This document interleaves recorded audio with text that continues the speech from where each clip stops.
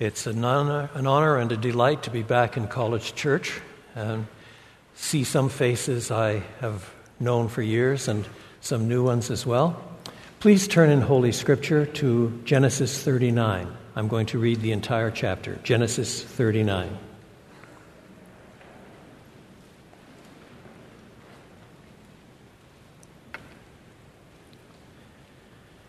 Now, Joseph had been taken down to Egypt. Potiphar, an Egyptian who was one of Pharaoh's officials, the captain of the guard, bought him from the Ishmaelites who had taken him there. The Lord was with Joseph so that he prospered, and he lived in the house of his Egyptian master. When his master saw that the Lord was with him, and that the Lord gave him success in everything he did, Joseph found favor in his eyes and became his attendant. Potiphar put him in charge of his household, and he entrusted to his care everything he owned. From the time he put him in charge of his household and of all that he owned, the Lord blessed the household of the Egyptian because of Joseph. The blessing of the Lord was on everything Potiphar had, both in the house and in the field. So Potiphar left everything he had in Joseph's care. With Joseph in charge, he did not concern himself with anything except the food he ate. Now Joseph was well-built and handsome. And after a while, his master's wife took notice of Joseph and said, "Come to bed with me." But he refused. "With me in charge," he told her, "my master does not concern himself with anything in the house. Everything he owns he has entrusted to my care. No one is greater in his house than I am. My master has withheld nothing from me except you, because you are his wife. How then could I do such a wicked thing and sin against God?" And though she spoke to Joseph day after day, he refused to go to bed with her, or even be with her. One day he went into the house to attend to his duties, and none of the household servants was inside. She caught him by his cloak and said, "Come to bed with me." But he left his cloak in her hand and ran out of the house. When she saw that he had left his cloak in her hand and had run out of the house, she called her household servants. "Look," she said to them, "this Hebrew has been brought to us to make sport of us. He came in here to sleep with me, but I screamed. When he heard me scream for help, he left his cloak beside me and ran out of the house." She kept his cloak beside her until his master came home. Then she told him this story. "That Hebrew slave you brought us came to me to make sport of me, but as soon as I screamed for help, he left his cloak beside me and ran out of the house." When his master heard the story his wife told him, saying, "This is how your slave treated me," he burned with anger. Joseph's master took him and put him in prison, the place where the king's prisoners were confined. But while Joseph was there in the prison, the Lord was with him. He showed him kindness and granted him favor in the eyes of the prison warden. So the warden put Joseph in charge of all those held in the prison, and he was made responsible for all that was done there. The warden paid no attention to anything under Joseph's care, because the Lord was with Joseph and gave him success in whatever he did. This is the word of the Lord.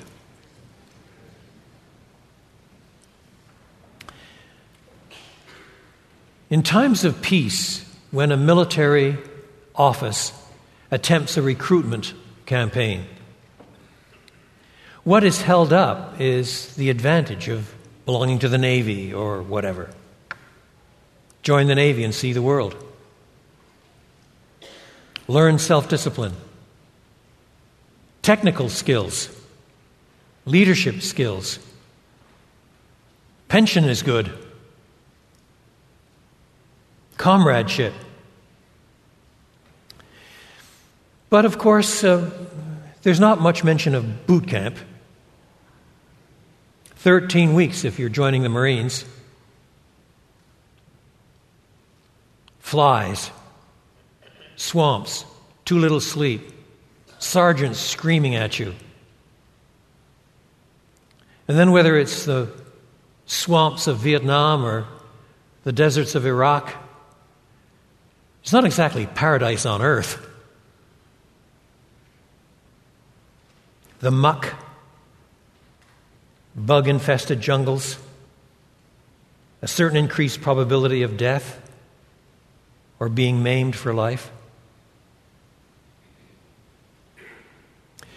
And that is why, of course, in wartime, recruitment drives its appeal to heroism, not self-interest, to sacrifice, not travel, to love of family and nation, not personal advantages. Now, the Church of Jesus Christ, not least in the West, tends to make its appeal on too narrow a spectrum. Come to Jesus and enjoy the abundant life. I suspect that one verse on the abundant life in John 10 is the most quoted evangelistic verse used today. I have come that they might have life and they might have it abundantly.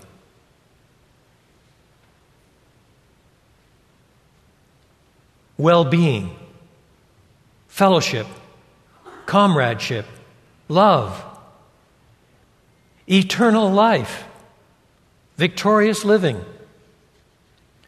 But of course, there are other texts and other emphases in Scripture. Discipline, self-sacrifice, taking up your cross, and so on. Here's the Apostle Paul. Do you not know that in a race all the runners run, but only one gets the prize? Run in such a way as to get the prize. Everyone who competes in the games goes into strict training. They do it to get a crown that will not last, but we do it to get a crown that will last forever. Therefore, I do not run like someone running aimlessly. I do not fight like a boxer beating the air. No, I strike a blow to my body and make it my slave, so that after I have preached to others, I myself will not be disqualified for the prize. The very notion of taking up your cross daily to follow Jesus does not, on first reading, seem to conjure up pictures of the abundant life, but of abundant death.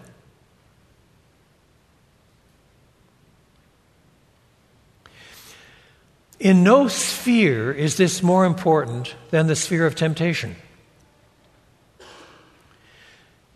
Fighting against the attractiveness of sin is such a theme permeating all of Scripture that it requires serious thought and reflection to understand how awful temptation is.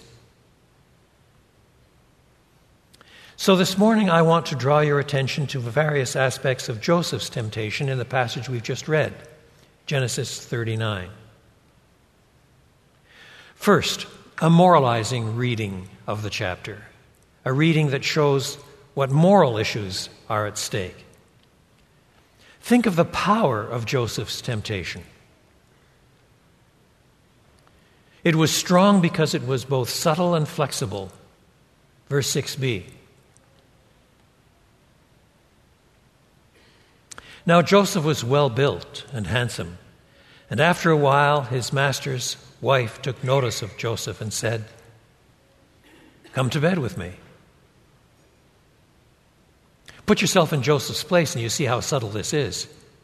As far as we can tell, he was about 17 when he was betrayed by his own family and sold into slavery. When he got down to Egypt, almost certainly he didn't know the language. The Egyptian language was not the same as Canaanite languages. A 17-year-old kid from a fairly wealthy background, now a slave. And he didn't become chief attendant overnight. The Psalms remind us that they put his feet in fetters. Doubtless he started off cleaning out the stalls and raking out the muck. the lowest of the low on the slave pecking order. But gradually, by dint of his own integrity, he won the trust of Potiphar, the slave owner, and was given more responsibility and leadership within the slave community. Things were going at least a little better, but he was still a slave.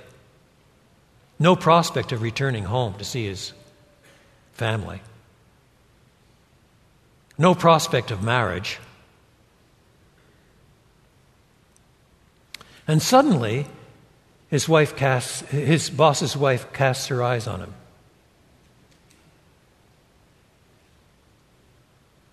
This could turn out to be an advantage. If she's happy, maybe he could win some freedom.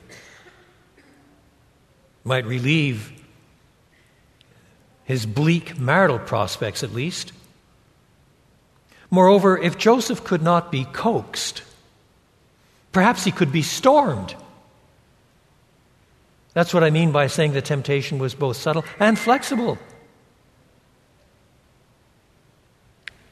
Hence, verses 11 and 12, one day he went into the house to attend to his duties, and none of the household servants was inside. She caught him by the cloak and said, "Come to bed with me."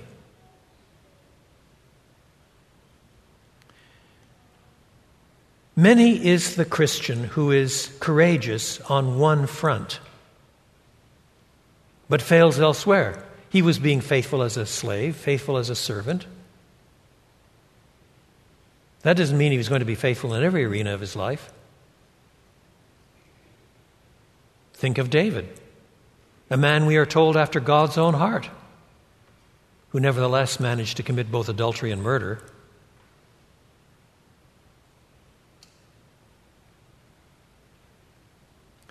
Moreover, Joseph's temptation was strong because it was persistent.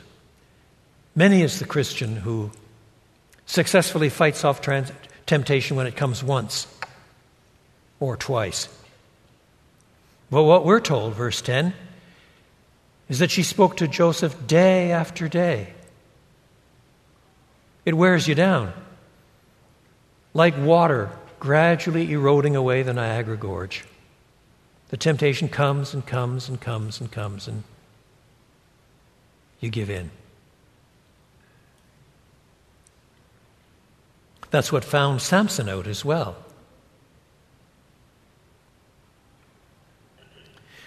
What is involved is a lowering of resistance. Instead of a shock temptation, gradually the thing doesn't look as bad as it once did. It's now quietly seductive. Comes again and again. That, of course, is part of the danger of pornography. But it's worth also considering some of the reasons why Joseph successfully resisted this temptation. Let me list 5. All part of the narrative. Number 1, he successfully resisted temptation because of who he was. I don't mean to say something cheap, a mere truism. Listen to the reasoning of verses 8 and 9a.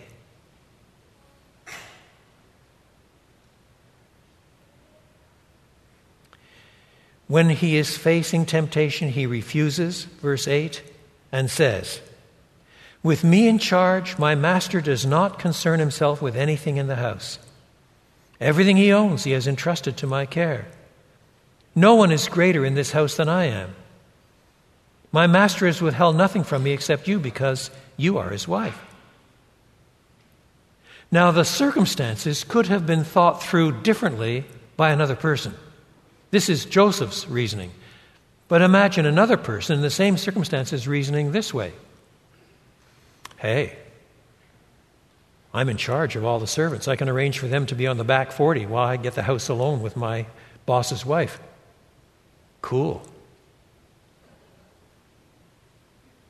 Or, I have had such a hard life. I ought to find some corner where there's pleasure and fulfillment, release. Or, who's going to find out?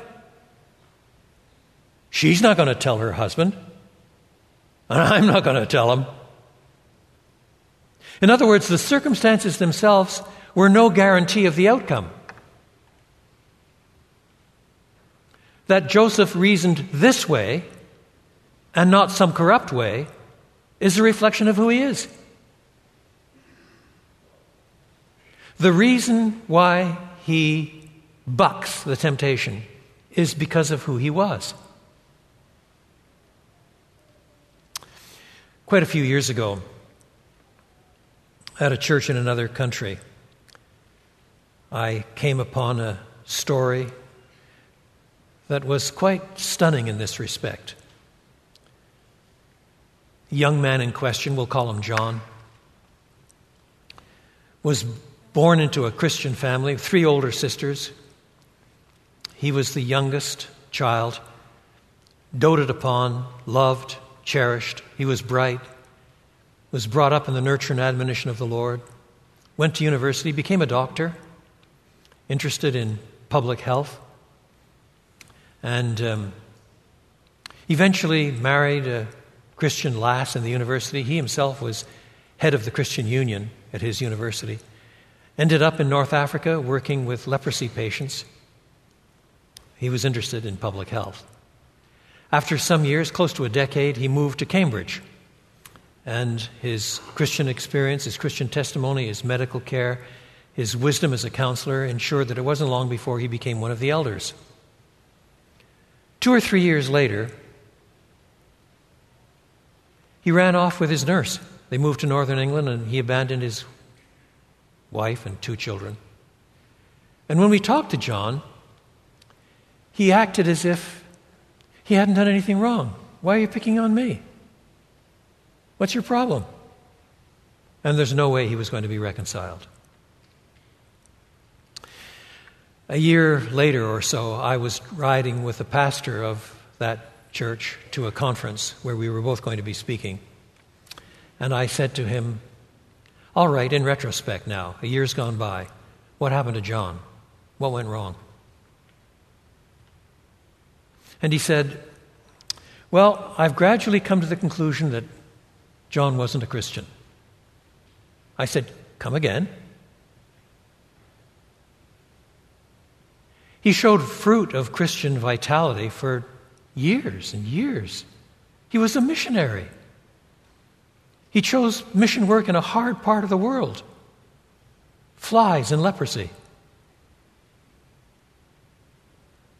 He was wise with so many people. What gives you the right to say he wasn't a Christian? He said, nope, look at it again. He was brought up in a Christian home where he was doted on by his older sisters. His parents thought he was wonderful, and he was. He was a good kid. He did everything right. And everything he wanted to do worked out. He wanted to go to medical school, went to medical school. Wanted to do public health, started public health, and then served in North Africa in a public health disease. Came back to Cambridge and joined a church that loved him, and he enjoyed it and was soon among the elders and leadership. Everything he touched turned to gold. I cannot find any place in his life where he said no to temptation because it was wrong. He always did what he wanted to do. So when the pretty nurse came along, he did what he wanted to do. He did what he always wanted to do. I cannot find a place in his life where there was self-sacrifice and self-denial and brokenness and contrition and repentance.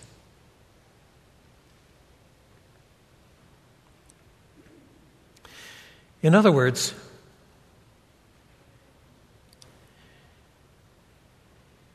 John was acting in line with who he was. Joseph acted in line with who he was. The second reason why Joseph successfully resisted this temptation was this. He was prepared to call a spade, to label sin, sin. Hence we read, verse 9, How then can I do such a wicked thing?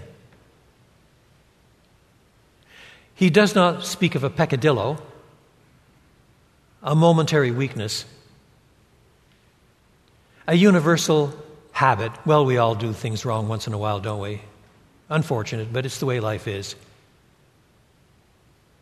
He looks at it straight in the face and says, this is wicked.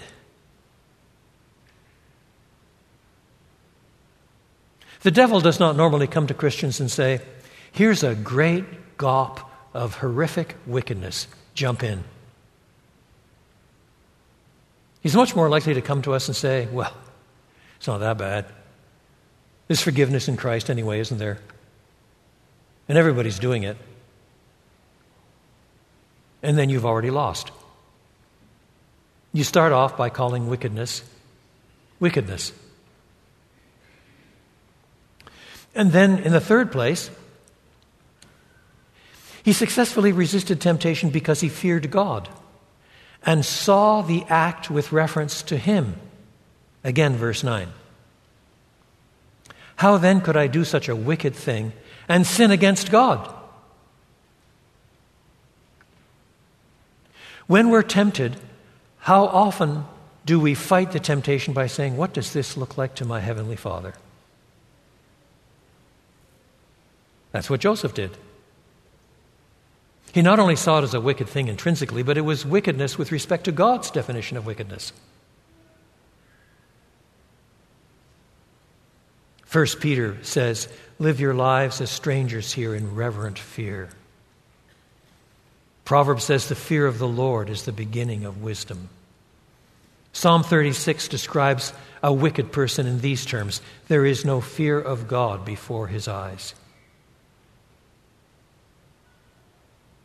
Joseph's commitment to God emboldened his loyalty to Potiphar.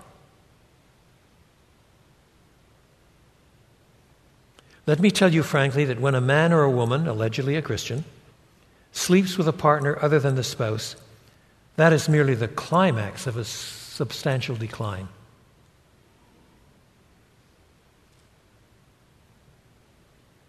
Number 4. Because Joseph knew not to play with fire. He successfully fought temptation because he knew not to play with fire. Look at verse 10. Though she spoke to Joseph day after day, he refused to go to bed with her or even be with her. His reasoning was not, well, I'm not going to go to bed with her, but boy, she is nice to have around. There are some things that are better stayed away from. Keep to a path far from her. Do not go down to the door of her house. The person drawn to holiness will not try to see how close he or she can get to wickedness.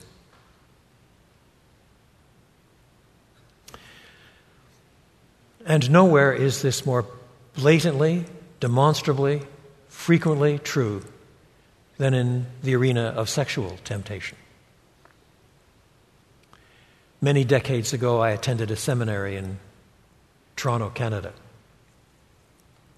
We had the usual assortment of good lecturers and less able lecturers. The chap we had teaching us pastoral theology was a man with decades of experience in pastoral ministry, and he was a good pastor. There's no doubt about it. Churches flourished under him. He was an able preacher. But let me tell you, quite frankly, he was a horrible teacher. His lectures in pastoral theology were built as bullet points. Today, I would like to talk to you about visiting people in a hospital. Number 1, wear soft shoes. Number 2, don't sit on the bed. Number 3, don't stay too long. And you get 18 or 20 of these, you know? And he expected you to memorize them. My father was a pastor. I was brought up in a pastor's home. I wasn't tempted to wear jack boots in a hospital. I had no intention of doing cartwheels on the patient's bed. It was not stimulating. It was not well presented. It was boring, and I didn't enjoy it. But I'll never forget his lecture to a group of young men on counseling women. Number 1, stay behind the desk. Number 2, if she starts to cry, let her finish. Number 3, stay behind the desk. Number 4, if she continues crying, pass her a box of Kleenex. Number 5, stay behind the desk. 27 points. Every second one was stay behind the desk. Now, I know counseling is complicated. I know that there might be time for warmth and all that. I know that.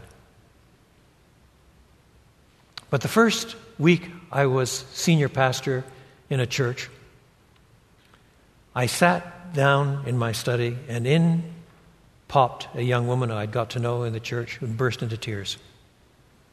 And I could see scrolling up before my eyes. This in a day before there were computers. Nevertheless, I saw the scroll, stay behind the desk. Stay behind the desk. In other words, Joseph resisted temptation because he knew not to play with fire.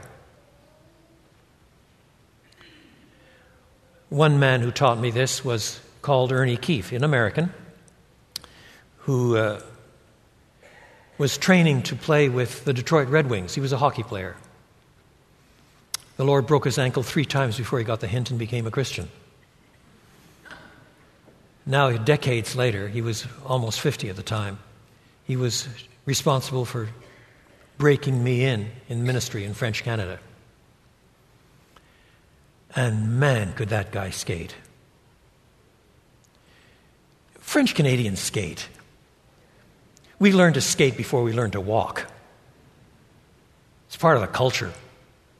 So, in the middle of winter, out in the ice rink, inevitably he'd attract 6, 8, 10, 18-year-olds, 20-year-olds, 22-year-olds, 26-year-olds, and boy, they could move. Then Ernie came on. And they looked like slow as molasses slowpokes compared with him. He was so quick, so powerful. And he could handle a puck. You don't realize how bad you are until you put somebody next to you who's good. But you know what he said? He resolved not to watch much hockey on television because it was still so attractive to him. That sphere of life could devour him entirely, even then. He knew not to flirt with it precisely because he loved it. One more. Joseph was able to fight off temptation because, number 5, he was more concerned for his purity than for his prospects. Look at verses 11 and 12. One day he went into the house to attend to his duties, and none of the household servants was inside. She caught him by his cloak and said, "Come to bed with me." But he left his cloak in her hand and ran out of the house. Now, by this time, Joseph has to be in his late 20s. He might have been 30. He knew the language. He knew the culture.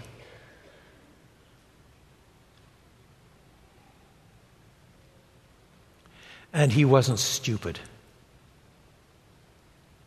He must have guessed that when he ran out of the house, leaving his cloak behind in order to protect his integrity and his purity, he was leaving damaging evidence that she could use to twist him up.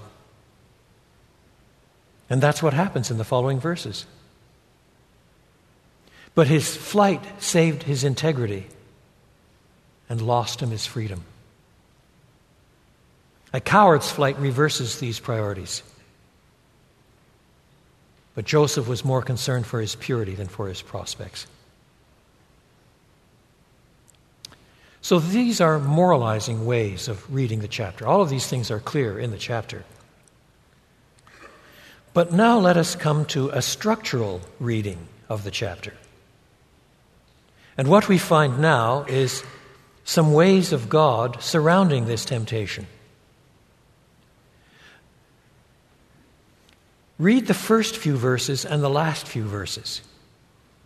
Read them together, and you discover that they say roughly the same thing.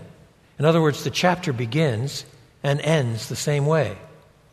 From a structural point of view, that's an inclusion. It means that everything in the chapter is to be read under that rubric, under that umbrella. Watch, verse 2. The Lord was with Joseph so that he prospered, and he lived in the house of his Egyptian master. When his master saw that the Lord was with him and that the Lord gave him success in everything he did, Joseph found favor in his eyes and became his attendant. Potiphar put him in charge of his household. Verse 5, from that day he put him in charge of his household, and of all that he owned, the Lord blessed the household of the Egyptian. That's the opening. Now the closing. He's in prison. And we read, 20b, while Joseph was there in prison, the Lord was with him. He showed him kindness and granted him favor in the eyes of the prison warden.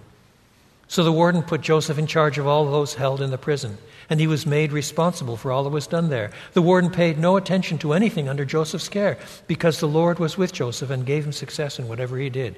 The whole chapter has got to be read under that pair of bullet points. Do you see what's being said? God often chooses to bless us in difficult circumstances rather than to place us in happier ones.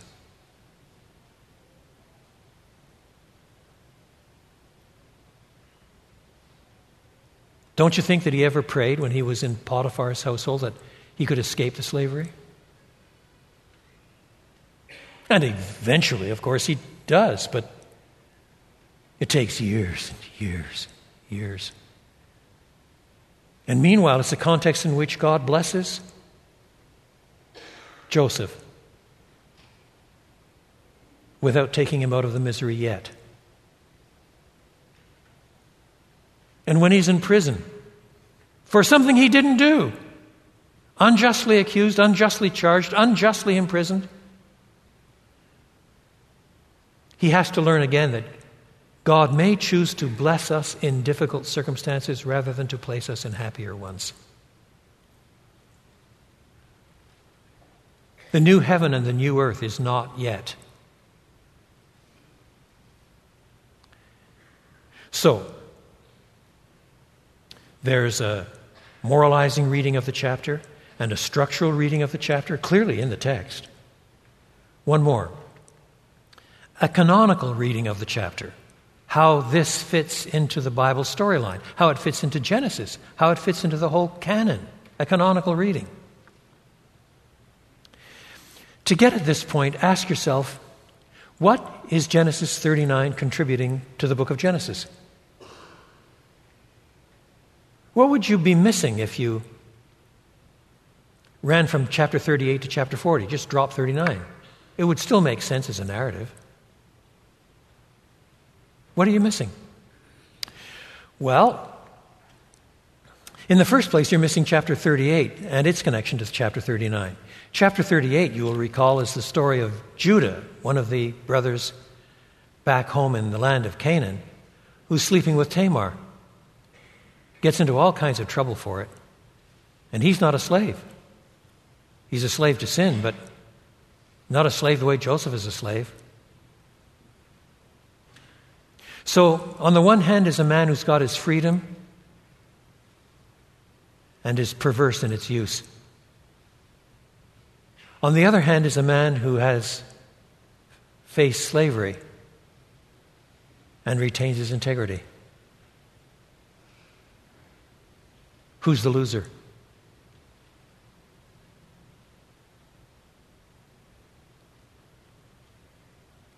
And then, of course, there's chapter 40.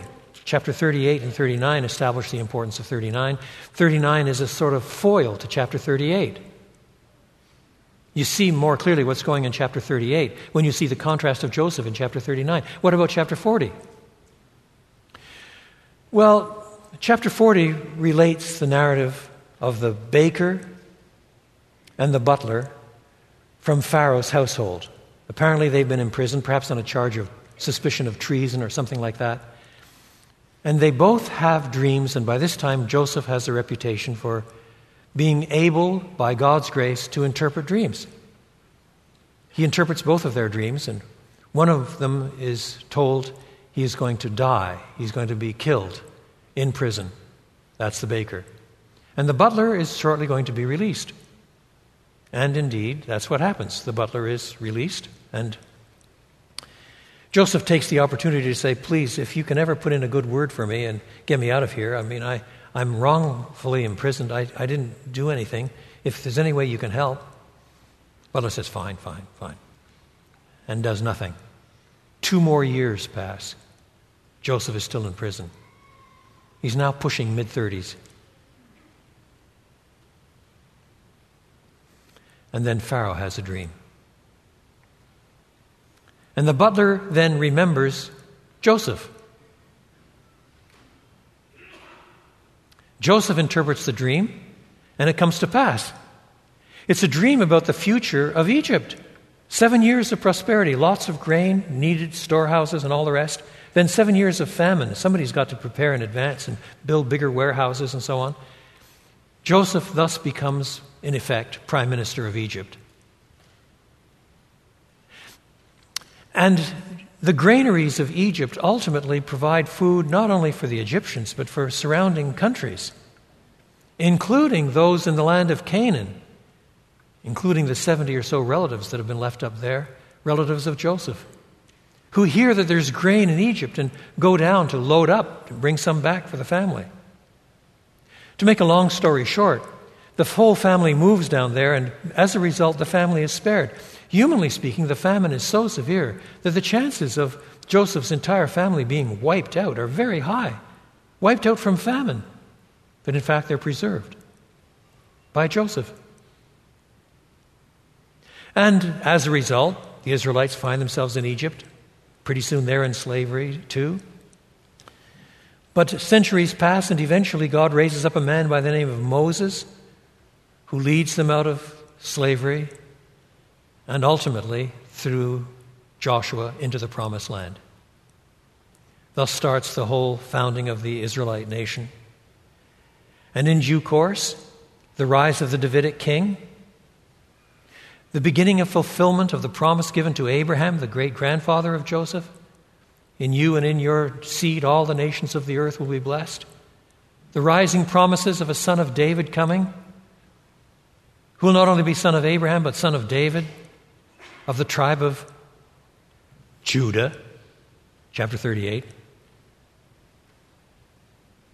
Until finally, a baby is born to Mary, fulfilling these promises.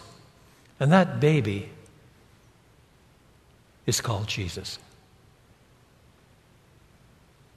which is the Greek way of saying Joshua, a new Joshua. And this Joshua dies on the cross to pay for the sins of people, for the sins of people like you and me. He rises the third day. The Spirit is poured out, and His people are covenanted together as His blood-bought church. Tack on a few more centuries, and pretty soon that explains why you're sitting in College Church this morning. To put it another way, humanly speaking, the reason why you're sitting in College Church today is because Joseph kept his zipper up.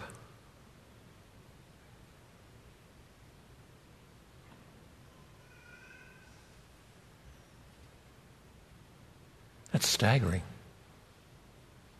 Now, I know, don't misunderstand me. I know that God was not going to let the promise fall aside. One way or the other, that promise was going to be fulfilled. He promised that in Abraham and in his seed, all the nations of the earth would be blessed, and that's what was going to happen. But the way in which it happened in God's providence was by the God-graced fidelity of Joseph, who retained his integrity and in consequence became prime minister of Egypt and saved the covenant people from obliteration by starvation, which led ultimately to the coming of Jesus. That's reading chapter 39 canonically. That's how it fits into the Bible's entire storyline. That's why chapter 39 is not only a little narrative on how to overcome temptation, but how Joseph's overcoming of temptation led to the birth of the promised Son of God.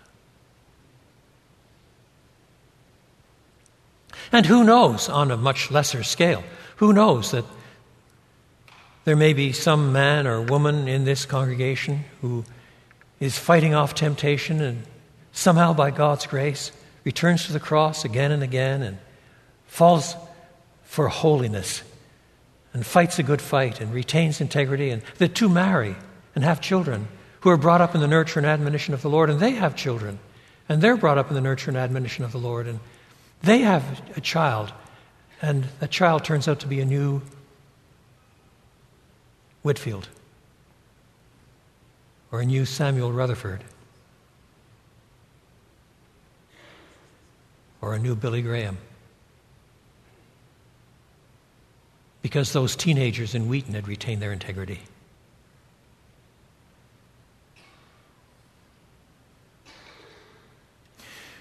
When we face temptation and either win or lose, we don't see far enough. We don't see clearly enough. We don't see the entailments of what we're doing.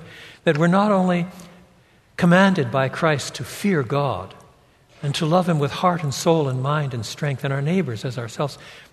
We're supposed to see this as part of the cosmic conflict. We struggle not against flesh and blood, but against principalities and powers and the rulers in the dark places. And ultimately it's part of a conflict that bears fruit in this life and in the life to come.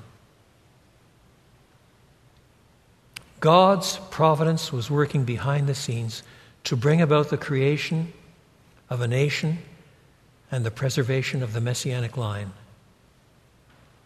and the historic reality of Jesus Christ. Let us pray.